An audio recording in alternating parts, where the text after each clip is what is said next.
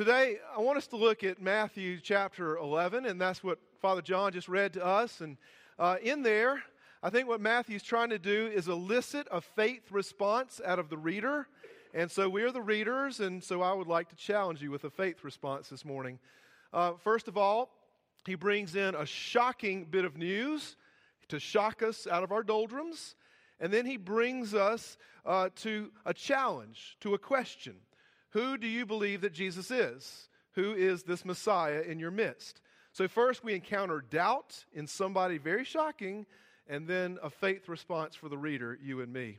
So turn with me, if you will. If you have your Bibles, chapter 11, verse 1 and following. So in verse 1, it reads like this. When Jesus had finished instructing his disciples, his 12 disciples, he went on from there to teach and preach in their cities. And so what he's been doing for the last 10 chapters is he's born, and then he goes on ministry. And he shows who the Messiah is, who he came to be. And he does this through word. Remember the word of God preached by Jesus, the kingdom on the Sermon on the Mount, the kingdom ethics. So he preaches the word so that they'll know who he is. But he also, through deeds and actions, witnesses that he is the Messiah. Remember in the previous chapters, he's opened the eyes of the blind. He has unloosed the tongues of the mute. He's raised up the dead and caused the lame to leap like deers, as Isaiah once prophesied. See, all that's great stuff, right? To us 21st century people, we look at that and say, oh yeah, that's what the Messiah is supposed to be doing anyway. He's just doing Messiah stuff. Isn't that cute, Jesus? We're not worried. We're not perplexed. We're not bothered by it all.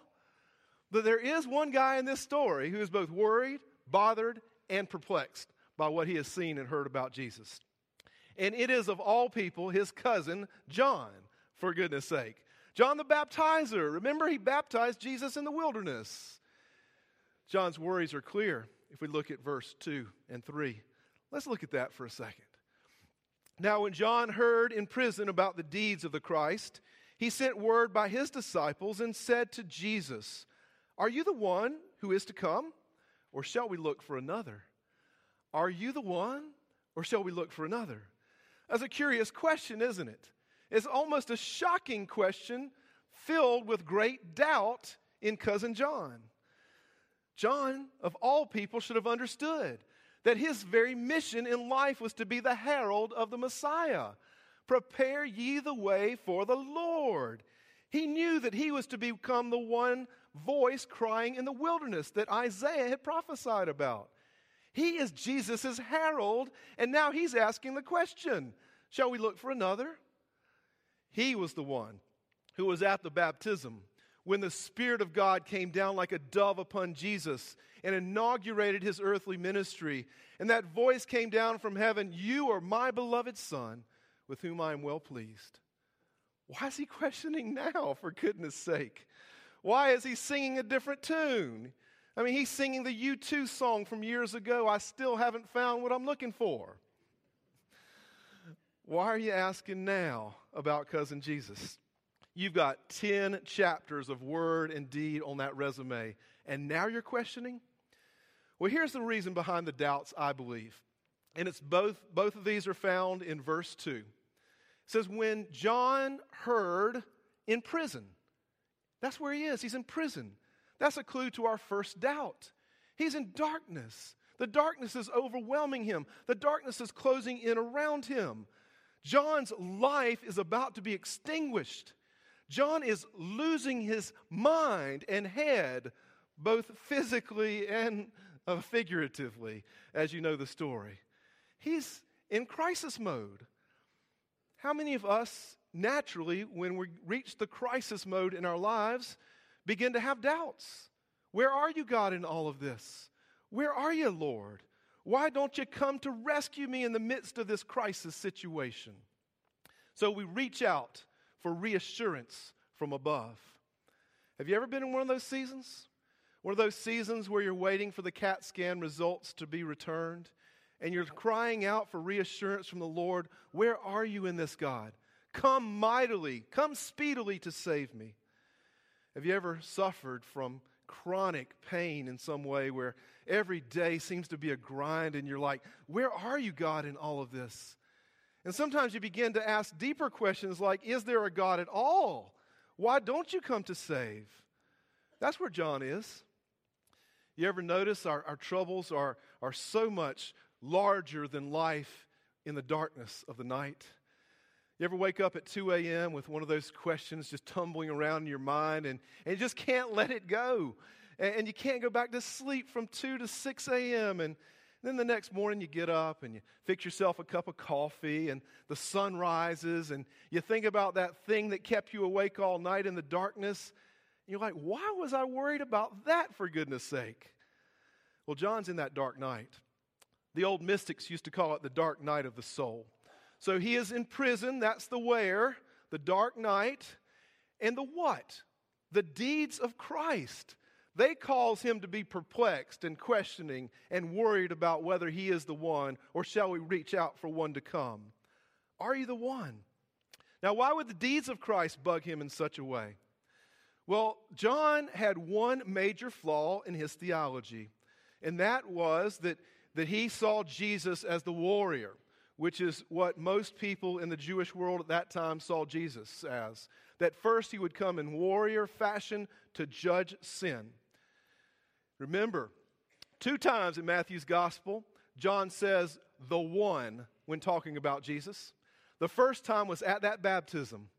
He says to the crowd before he baptizes Jesus, the one who is mightier than I is coming, whose sandals I'm not worthy to carry.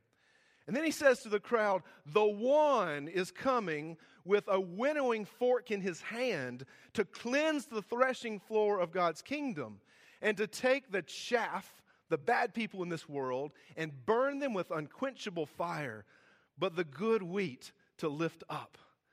You see, that is what John is waiting for. That's the one he's looking for. And what does Jesus do? He does not look like that at all. Jesus is not like the mighty David of old, his ancestor. He doesn't gather around a mighty group of people called David's mighty men who will help him secure an earthly kingdom so that he may sit on a glorious throne in Jerusalem. John is saying, Jesus, you're not like David at all.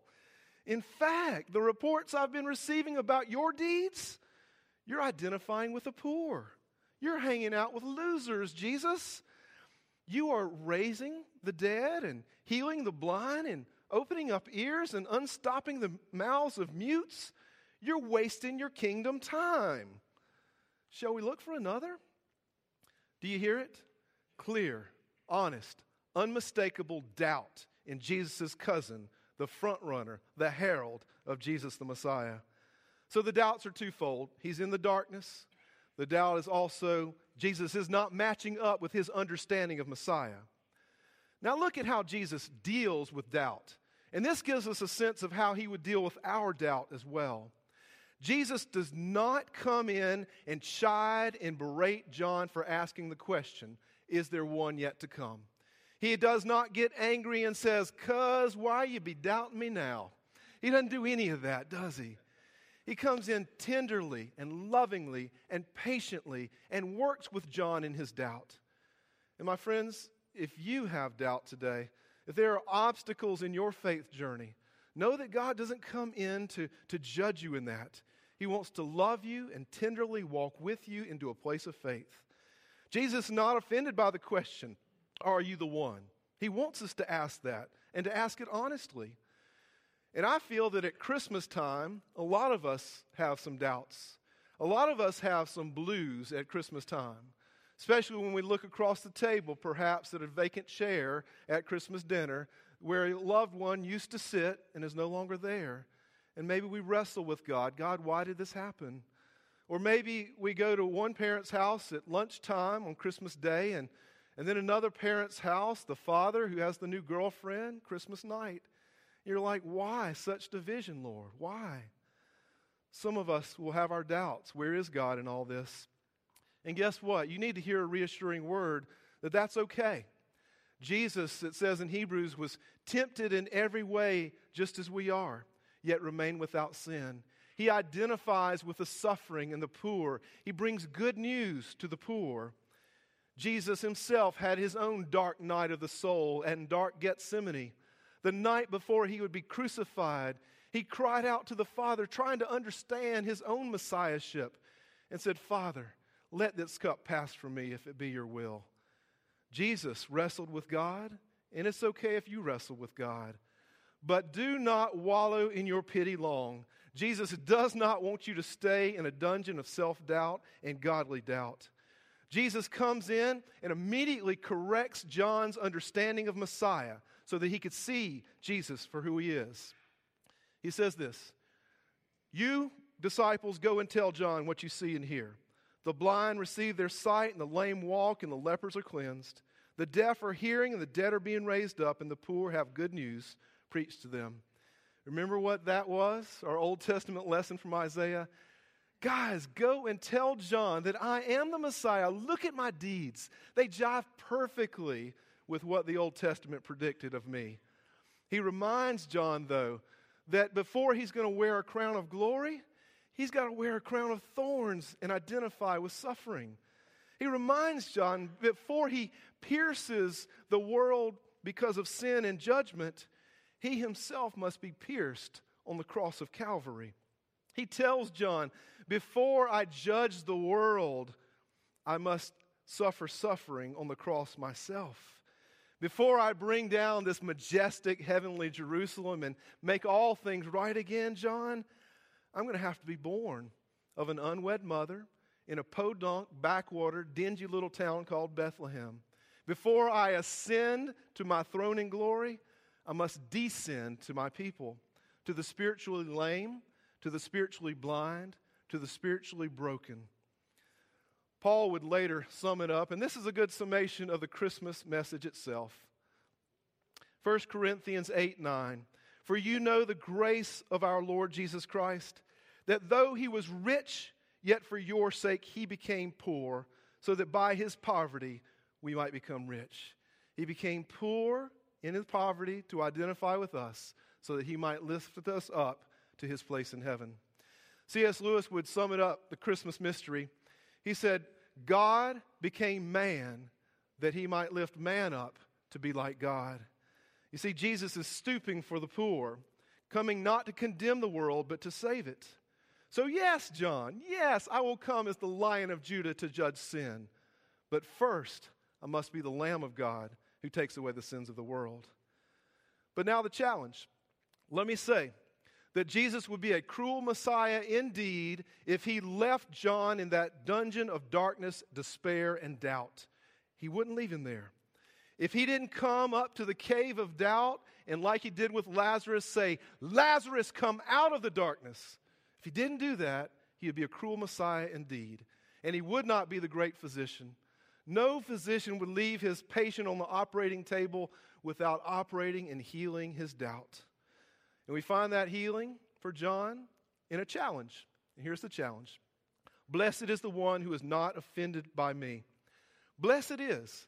This is one of those many beatitudes. Remember chapter 5 when Jesus talked about blessed are the poor in spirit, for theirs is the kingdom of heaven. Blessed is those who mourn, for they will be comforted. This is one of those many beatitudes. Blessed. That word blessed, makarion in Greek, that comes from makarion. It means basically, blessed is tied to belief. It means to believe in the Lord, and by that belief, the Lord extends his favor and grace to us. So it's in a place that the old hymnist used to say of blessed assurance in God's goodness and mercy and favor towards you. So Jesus is saying, blessed is the one who has faith in who I am. But look at this at the end, who is not offended in me. Now that word in Greek, offended, is scandalon. Scandalon is to be offended to the degree that you no longer believe. And so basically he's saying to John, you can either be in a blessed state of peace and rest and accept me as your Messiah just as I am, or you can look at my words and look at my deeds and find scandalous words about the Messiah. It's either blessed comfort or unrestful scandal. You make the choice, John. By God's grace, you have to choose. So he's saying, John, choose. He's saying, Alice, choose. He's saying, John, choose. Everybody in this church, we have to choose either to accept him for the Messiah or look at his words and deeds and cast them away as scandalous. We need to open our eyes. We need to have our sight restored and let the Holy Spirit speak to us about that Messiah. For some of us, like John, it'll mean studying, having Jesus come in and give us the truth. And you might want to pick up a good book like C.S. Lewis's Mere Christianity or John Stott's Basic Christianity.